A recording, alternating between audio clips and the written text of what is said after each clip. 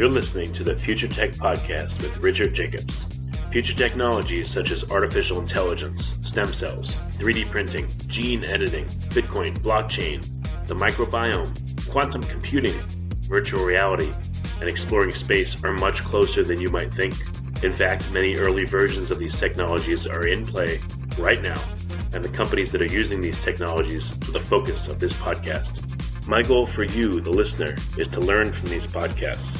You may very well learn something that may change the course of your life for the better, steer you towards a new career, or give you insight into addressing a thorny medical problem. Remember, this podcast and its content is informational in nature only. No medical, tax, legal, financial, or psychological advice is being given. If you've enjoyed the podcast, please listen, subscribe, like, and tell your friends about it. Thank you.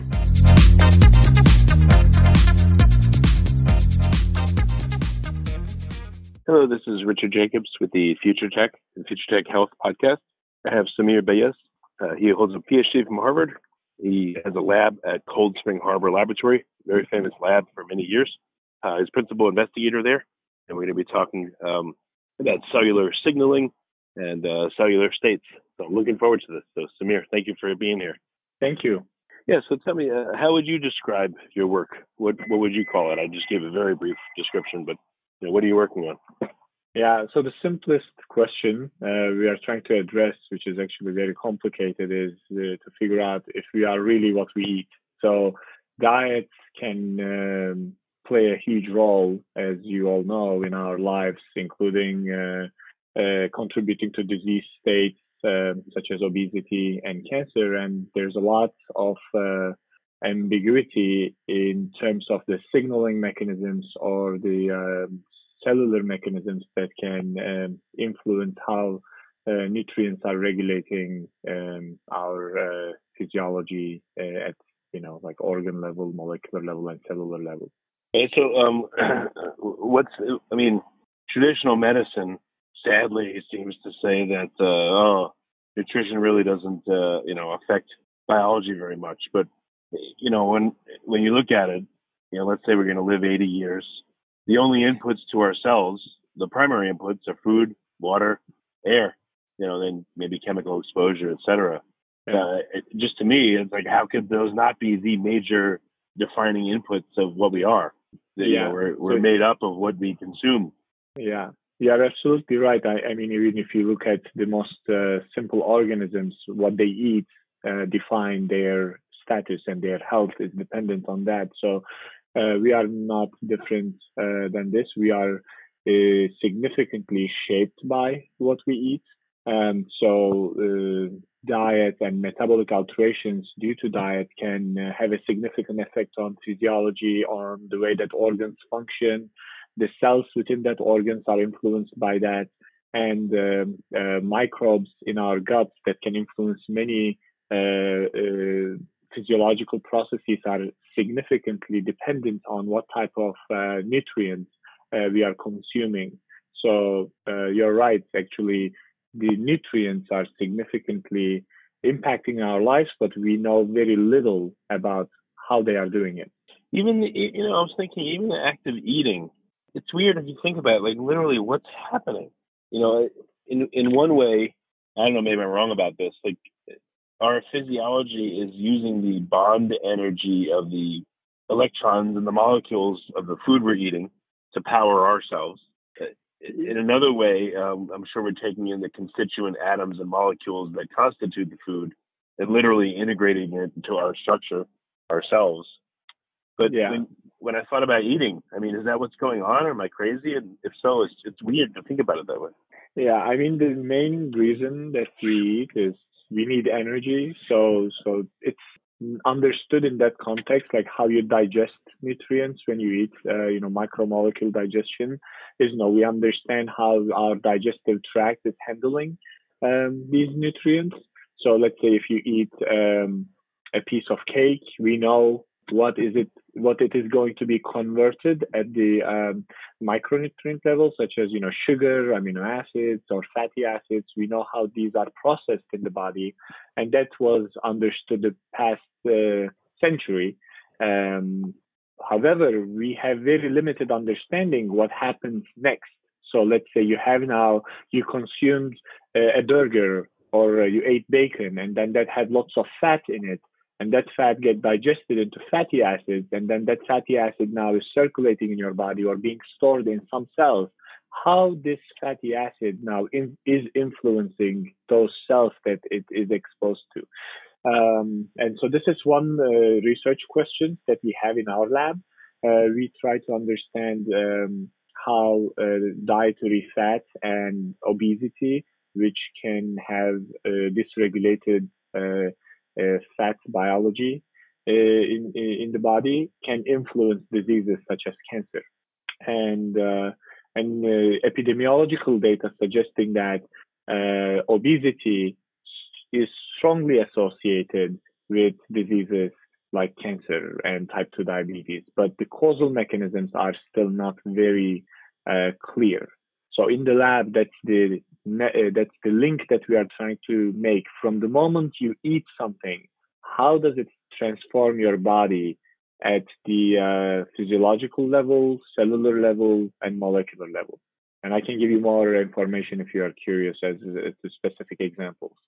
Yeah, right, exactly. So you're in one way you're studying eating, like literally what is happening when you're eating. Like I said, we have something called the electron transport chain as part of sugar metabolism. So I mean, in one way, literally, it's like it's kind of like the Panama Canal. We're using literally the bond energy of various molecules and moving this one here and moving that one there, and are we actually literally using that energy of those bonds to power us, or we're using that energy of those bonds to assemble molecules that are beneficial to us to break down other ones. I mean, it's just a strange thing when you think about it. Yeah, so both is true, what you're suggesting. So we use and what we eat influences how this energy is being utilized in each cell in our body. But in addition to that, what you eat can also provide some input to each cell to instruct that cell what to do. So those are like the environmental signals that regulate or that help a cell to function or to acquire a phenotypic state. So I'll give you an example. For example, if you eat a nutrient that has a lot of vitamin A, that vitamin A can carry out some vitamin A related metabolic functions, and also can be a ligand, can be a signal for a specific receptor in the body that can activate and turn on certain genes in response to vitamin A. So you both use nutrient as a source of energy where you incorporate this into your body, and it can be part of your body mass, or it can be used as an energy source to carry out certain reactions, but it can also be used as a signal, as an environmental signal in your body. So what I don't know, what amazes you about what you're studying? What surprises you? What new things have you figured out that you can't believe it? Yeah, so we initially focused on a model where we try to understand how diet can influence risk of cancer by feeding certain mouse models with high-fat diet and try to assess cellular and molecular mechanisms that can contribute to cancer risk. And we found, very surprisingly, that the fatty acids that are in the diet can activate stem cells in an abnormal way. And those stem cells, when they are abnormally activated, they can acquire some oncogenic mutations and contribute to cancer. So now we are expanding on this observation and trying to figure out how these individual fatty acids can affect immune system, can affect microbiota, can affect the way that immune system can survey cancer cells. And we are finding lots of interesting mechanisms that can help us to treat cancer, either in the context of obesity or, just in general, by utilizing immune system against cancer, which is now very common with the discovery of, immunotherapy as a potent therapy for cancer. Well, first question. So you said you fed rats a high-fat diet, but high-fat and low-carb, or just high-fat period, high-fat, low sugar? I mean, what were the other... What was the other Yeah. constituency of the macronutrients? Yeah, so this is a very commonly used, the initial study that we used was a very commonly used diet-induced obesity model, which is high in fat and also not low in carbs. So it was, I would say, like 60% of the calories were coming from fat, but it had also enough macronutrients in the context of like carbohydrates. However, you are touching on a very important question. How does diet pattern, like when you change the fraction of other nutrients, how does this influence cancer incidence or biology is an active area of investigation. So if you have very low carb with very high fat, that's called ketogenic diet because you force your body to produce molecules called ketone bodies when you don't have enough sugar to use as a primary energy source. So a high fat, low carb diet does not always have the same effect as a high fat, high carb diet. So that's the complication. We, by changing the ratio of two macronutrients, you can change drastically how these cellular pathways are changing that can influence the risk of cancer. Right. Well, so I think it's important to point that out because then you'll say, oh, a high fat diet leads to cancer. Well, not necessarily. It could be high fat in the presence of high sugar, the presence of carbs, not in the presence. So why is that so common in scientific studies where that's not elucidated? Because it's very misleading, in my opinion. Yeah, I mean, so that's basically the rationale for us to study that because, there is not much being done to assess the causality of these associations. And so, we published some papers showing some proteomerogenic effects of a high-fat diet in a diet-induced obesity model, but I always refrained from using that fat causes cancer. I think it's all context-dependent, and we need to understand the mechanisms so that we can target the mechanisms for therapy. So when you think about the diversity of potential dietary patterns that humans may have, it's impossible to study these things in humans. You can study obesity or obese patients, and even in that context, there are some variations. For that reason, we developed some systems where we study this on a dish, on a lab dish. So we grow tissue structures called organoids. And so in that context, then you can study how different ratios of nutrients such as fat and sugar can influence the mechanistic basis of the of that link that has been postulated between diet and cancer or obesity and cancer. So have you created a series of stomach organoids? Is that what you're saying, or what kind of organoids? So we study intestine. So we created intestinal organoids. And so we try to understand how does those nutrients influence immune cells and epithelial cells in a way that we construct this in a three-dimensional environment on a dish using organoids and isolated cell types. But in these organoids, though, what's the microbiome profile? Do they even have a microbiome, the organoids? Because that could be a major confounding factor. Yeah, so right now, like when you make an organoid that does not have a microbial component, but there are some studies, and we have been trying those strategies as well. You can provide some factors that you isolate from a microbiota and add it onto the organoid to understand the interaction between the microbes and the epithelial cells. Is that what you guys are doing? I mean, do your organoids have a microbiome associated with them? Or we don't grow metabolites of the microbiome? What's it look like? Yeah, we mostly try to provide the factors from the microbiota, either like metabolites or some ligands that are triggering immune system. So right now we are not recreating the actual physiological interaction that can happen, but it's close enough. It's good enough that we can study it, but it's not perfect. And our goal is in utilizing these dish-based culture systems is because this will allow us to also utilize human samples, and we can rely less on mouse or rat experiments and do more humanly relevant studies.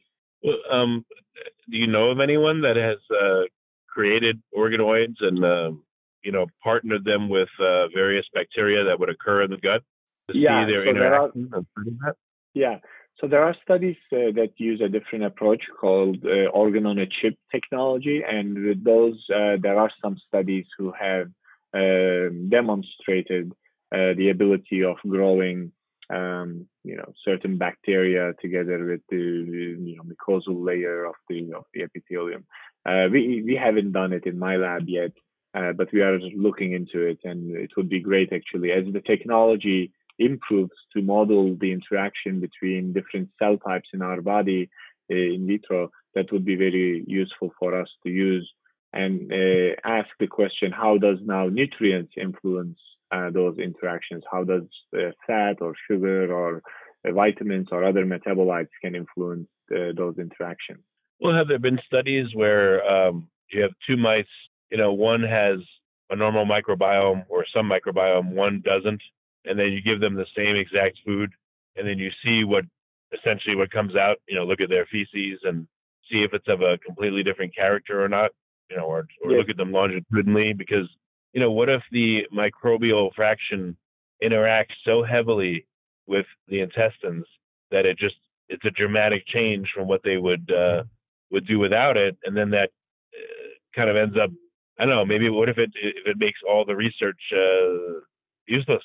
Yeah, so the microbes are drastically respond to dietary changes. So microbes during the day they change their community composition, but they reach a balance in a given organism. So I'll give you, the best example I can give you is you should consider microbiome as a ecosystem, such as, like an Amazon rainforest. So like in the Amazon rainforest, depending on, like the season or the climate of the region, you can have different types of animals represented, or, even plants represented. And so you can change that representation by skewing the climate or by changing the input that you give to that ecosystem. The same thing happens in the dietary challenges or other challenges that you do to the intestine. Microbes drastically change. But then the question is, how much of these changes are causal to a particular phenotype that you're studying, such as, like cancer or diabetes or depression? So the answer is some of them are causal. So people have published some studies. We have some studies that are going to publish soon. We can identify some causal links where microbes can influence, the changes in microbes can influence the phenotypes that we are observing. But most of the time, these changes are just correlations. So you can find statistically significant microbial alterations based on any input that you give, but finding a causal link is not that easy. You can even find a microbe that correlates with the type of jacket that you wear every day, or like the way that you, if you run or if you don't run to work, it can change your microbiota. But we don't know how much of these changes are going to affect causally a phenotypic outcome. I guess, my worry would be that, you study the models without the microbiome, but again, they have such a dramatic influence that, what if you wasted years of research? What if the things you find just don't apply at all? It's like studying a mouse, and then once you get to a human, it's so different that the drug doesn't work. I guess. Yeah. It would just be, it would be a concern. Yeah. So that's a very valid concern, but I think it would be important to also know that. So in science, we do sometimes reductionist work where we take individual modules and we study the mechanism, and then we go back and confirm whether or not that mechanism that we uncovered holds true within the in vivo complexity. So in all of our studies, we try to do that. So we study the mechanism, let's say in an ex vivo system on a dish where, it's devoid of many other variables. But then once we find a mechanistic node, then we confirm this mechanism in vivo. And so that is true both for in vivo, meaning that inside the body for mouse-based experiments and for human-based experiments. But of course, every approach has its own limitations, and the best scientific discoveries come from evaluating those limitations and finding what is really matter and what the truth is. And so in some of our phenotypes, they are influenced by microbes, but some of them are not. So it's a matter of finding in what sense microbes play a critical role. If they are playing a critical role, then avoiding microbes in our studies will confound those studies for sure. But we always trace back and check back and confirm that our phenotypes that we are studying, such as risk of cancer or stem cell activity or immune activity, is confirmed within the organism, within all these complexities of the organism.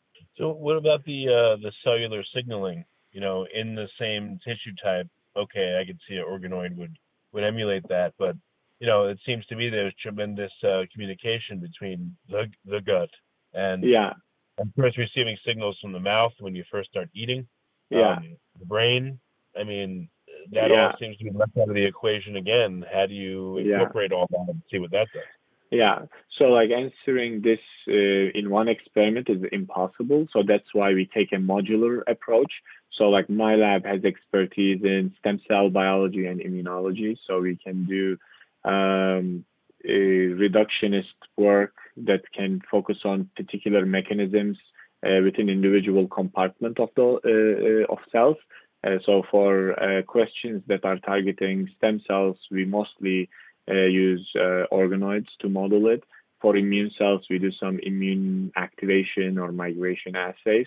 For microbiota, you need to use it from the host organism. So we try to do some sequencing experiments and try to understand how the composition or the abundance of bacteria and microbes are changing. But integration of all these modules and components is the challenging aspect. Because in science, as I told you, you need to zoom in and be reductionist to uncover one thing. You need to be very, very focused, but that super laser focus sometimes forces you to neglect other contributing factors in a tissue. So we are hoping that in the next maybe 5 to 10 years, with the advancement in profiling technologies such as single cell gene expression profiling, single cell metabolite profiling, we will be able to get a cell-based resolution of these interactions and how these interactions are changed in response to diet and nutrition and other diseases. But right now, it's very, very difficult because when you look at a tissue, this tissue has probably, multiple different cell types in different states, and they can respond to different signals. And you cannot measure all the signals at the same time right now. You can measure one by one or maybe, 2 or 3 of them in one cell type. But in a tissue, let's say you have 20 cell types that can be critical for the function of that tissue. For example, in the intestine, you have goblet cells that can secrete mucus. You have absorptive cells that can absorb nutrients. You have Paneth cells that can secrete antimicrobials. And so, you cannot study all these different cell types in one experiment. You need to study them separately. And some laboratories spend, their entire career on focusing on just one particular cell type and how certain signaling molecules influence that particular cell type. So, long story short, I think in the current state of scientific knowledge, we are getting hints on how different components of cell types interact and how different signals regulate these cells, but we don't have a comprehensive understanding. So in the next 5 to 10 years, with integration methods and that involve computational biology and also profiling methods that can account for single cells, we will be able to get that level of resolution. Well, what have you elucidated? What major concepts or really interesting things have you discovered with your current Yeah. models already so far? Yeah. So before I came to Cold Spring Harbor Laboratory, I studied how immune system develops by by the help of certain epigenetic enzymes, which can help turning on and off certain genes in a given cell. And so that was a important discovery for us to understand how certain cells can acquire functional and phenotypic states because you share the same DNA in all your cell types, but the way that you utilize that DNA is called epigenetics, and it helps, for you to have distinct cell types in your body and distinct cell states in your body. So in immune system, that's a very commonly observed feature. You have immune cells that have lots of different functional characteristics. And that there are probably cells that can engulf some bacteria. There are cells that can react to it by secreting some cytotoxic molecules. And so the discovery that we made was focusing on a particular cell type that can recognize some lipid antigens, and we wanted to understand how specifically these cells develop by opening and closing certain parts of the DNA. So that was one discovery we made to understand how immune cell states are governed. And then the second important discovery we made was using this diet-induced obesity as a model. How does a high-fat diet contribute to tumor formation by influencing stem cell biology? And we found that fatty acids can activate a specific transcription factor that senses those fatty acids in the stem cells and then make those stem cells hyperactive. And this hyperactivation, when it's coupled with an oncogenic mutation, can increase risk of cancer in the intestine.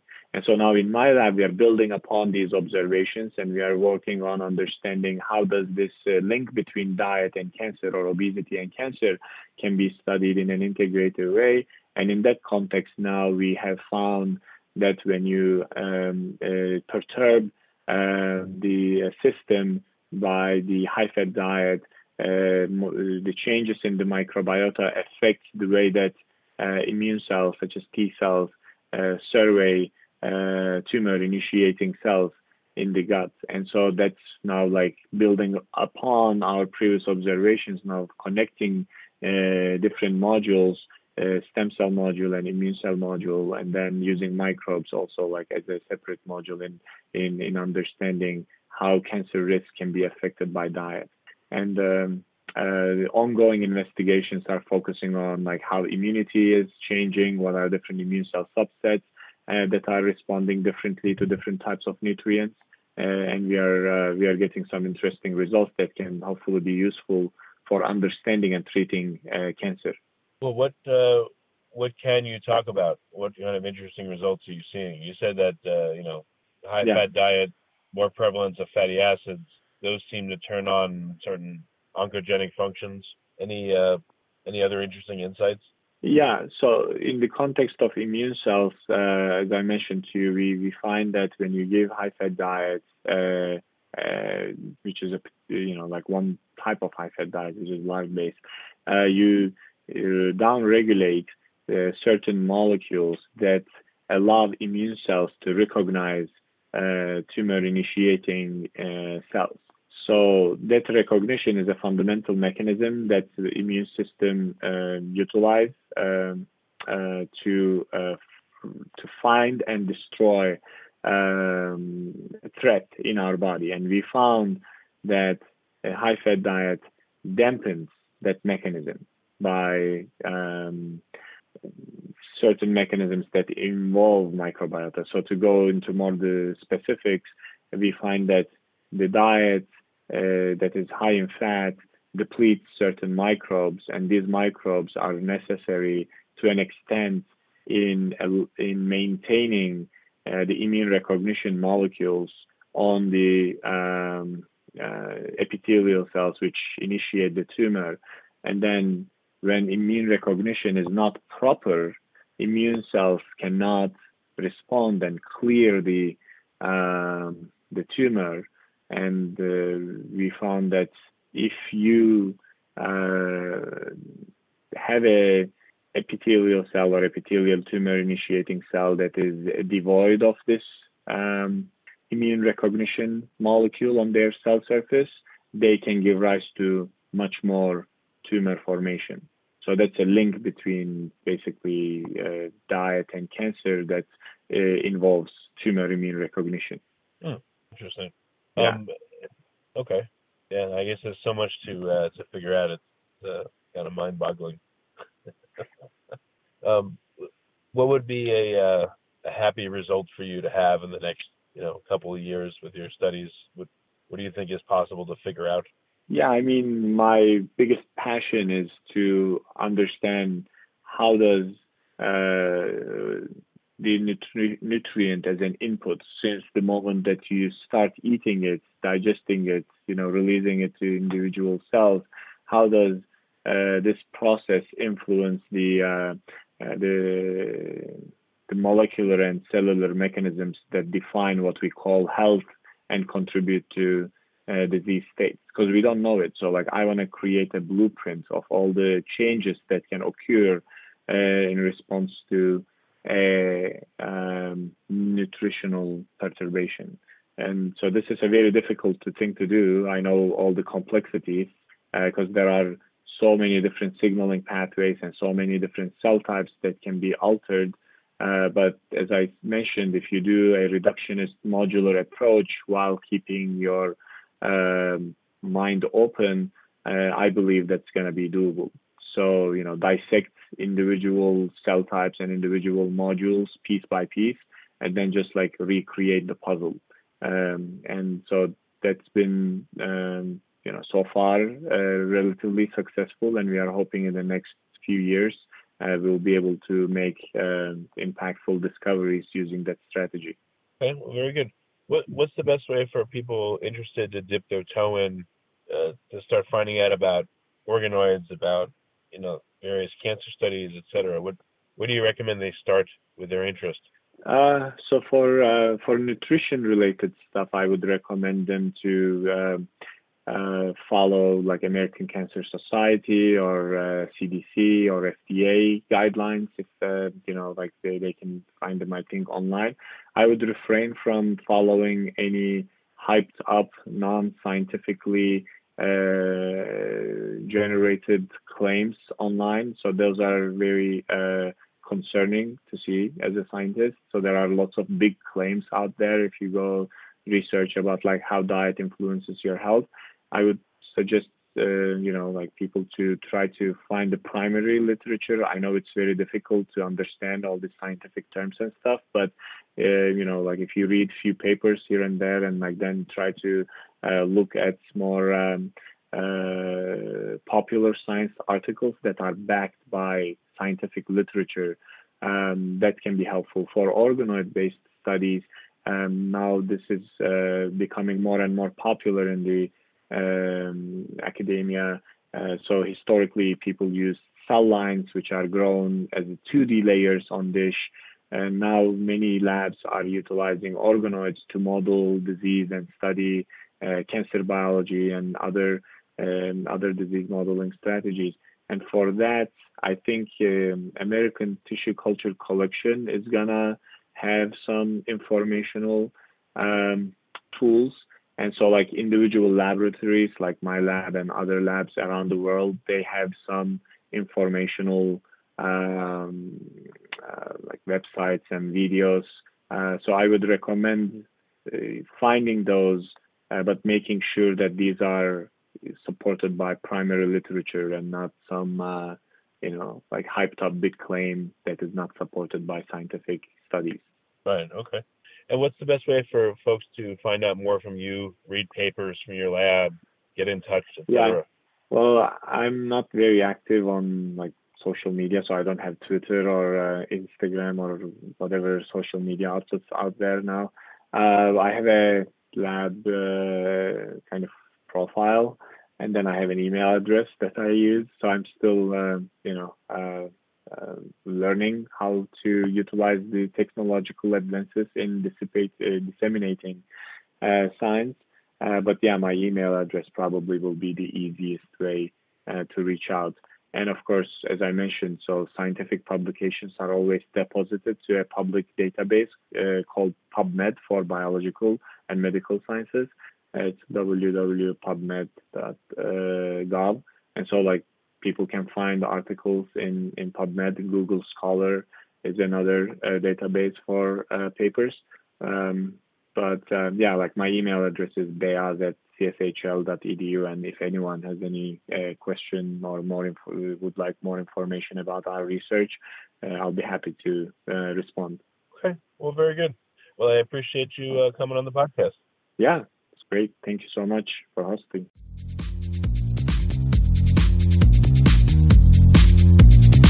You're listening to the Future Tech Podcast with Richard Jacobs. Future technologies such as artificial intelligence, stem cells, 3D printing, gene editing, Bitcoin, blockchain, the microbiome, quantum computing, virtual reality, and exploring space are much closer than you might think. In fact, many early versions of these technologies are in play right now, and the companies that are using these technologies are the focus of this podcast. My goal for you, the listener, is to learn from these podcasts. You may very well learn something that may change the course of your life for the better, steer you towards a new career, or give you insight into addressing a thorny medical problem. Remember, this podcast and its content is informational in nature only. No medical, tax, legal, financial, or psychological advice is being given. If you enjoyed the podcast, please listen, subscribe, like, and tell your friends about it. Thank you.